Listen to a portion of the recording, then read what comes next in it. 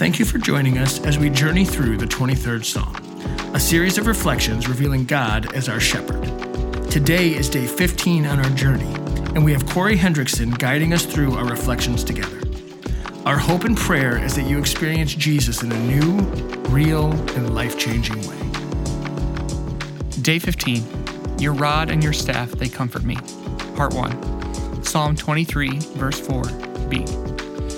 As David imagines God as his shepherd, leading him through danger, he mentions two tools that every shepherd should carry, a rod and a staff. The rod was a short, thick, and heavy club-like instrument. The staff was a longer, thin stick with a crook at one end. In the hands of the shepherd, those two tools are the source of comfort and well-being for the sheep, eliminating fear. Let's first consider the purpose of the rod served for the shepherd and what it might represent today as we follow God, our shepherd. As mentioned, sheep are extremely vulnerable creatures. They have no natural means of defense against predators. They are utterly dependent on the shepherd to fend off attacking animals like lions and bears in David's time. The rod was an instrument wielded by the shepherd when coming against such creatures. Certainly, the sheep were not actually checking to make sure that their shepherd hadn't left his club behind. But from David's point of view, the comfort and safety of the sheep rested in the fact that the shepherd was ready, willing, and armed to protect them. Have you noticed that when children experience something frightening and threatening, they look quickly at their parents to see if everything is fine? I recall enjoying a picnic with my family as a child when a thunderstorm moved in quickly. We ran for the only shelter nearby, a small open structure with a metal roof. Lightning struck a tree about 10 yards away. Somehow the brilliant flash of light and the ear-deafening thunder knocked me on my back. Quickly, I looked for my dad, who was right next to me. I knew his face would tell me if everything was okay or if the end of the world had come.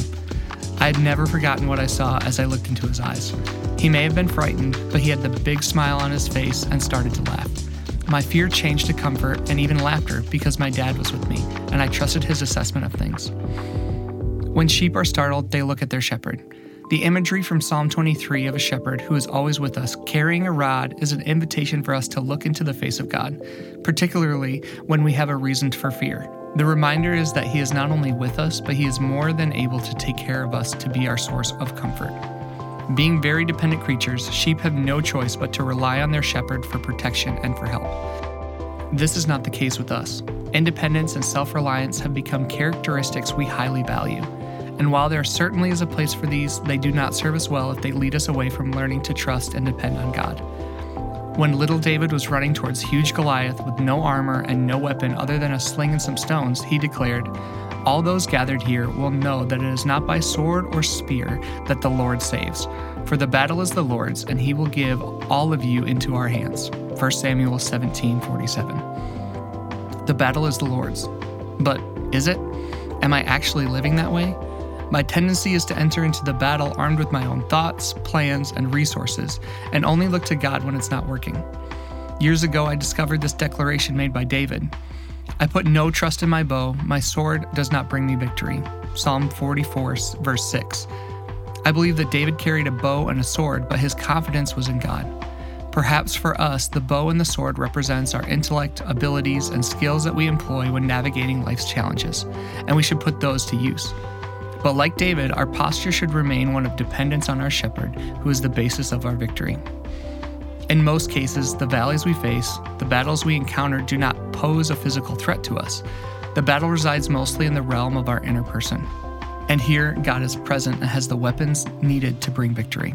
The Apostle Paul, writing in the 1st century, identified the existence of weapons wielded by God suitable for those battles. The weapons we fight with are not the weapons of the world. On the contrary, they have divine power to demolish strongholds. We demolish arguments and every pretension that sets itself up against the knowledge of God, and we take captive every thought to make it obedient to Christ. 2 Corinthians 10, verses 4 through 5. When we are practicing the presence of God and the thunder strikes and knocks us flat on our back, we can look for our shepherd and know that he carries the rod of protection on our behalf, weapons of divine power, and that can demolish the strongholds we face. There's a wonderful psalm which expresses the certainty of a God who is with us and who provides the help we need as we look to him. Take time to let these words, line by line, penetrate your heart and mind with comfort. I lift my eyes to the mountains. Where does my help come from? My help comes from the Lord, the maker of heaven and earth. He will not let your foot slip. He who watches over you will not slumber. Indeed, he who watches over Israel will neither slumber nor sleep. The Lord watches over you. The Lord is your shade at your right hand. The sun will not harm you by day, nor the moon by night. The Lord will keep you from all harm. He will watch over your life. The Lord will watch over your coming and going, both now and forevermore. Psalm 121. Thanks so much for listening. We hope you've experienced Jesus in a new, real, and life-changing way. If you would like to watch one of our services, join a group, or explore ways to serve, please visit kensingtonchurch.org. The Psalm 23 devotional was written by Craig Mays and read by various members of the Kensington Church staff. We have physical copies at all of our locations, as well as the digital and audio versions at kensingtonchurch.org/Psalm 23.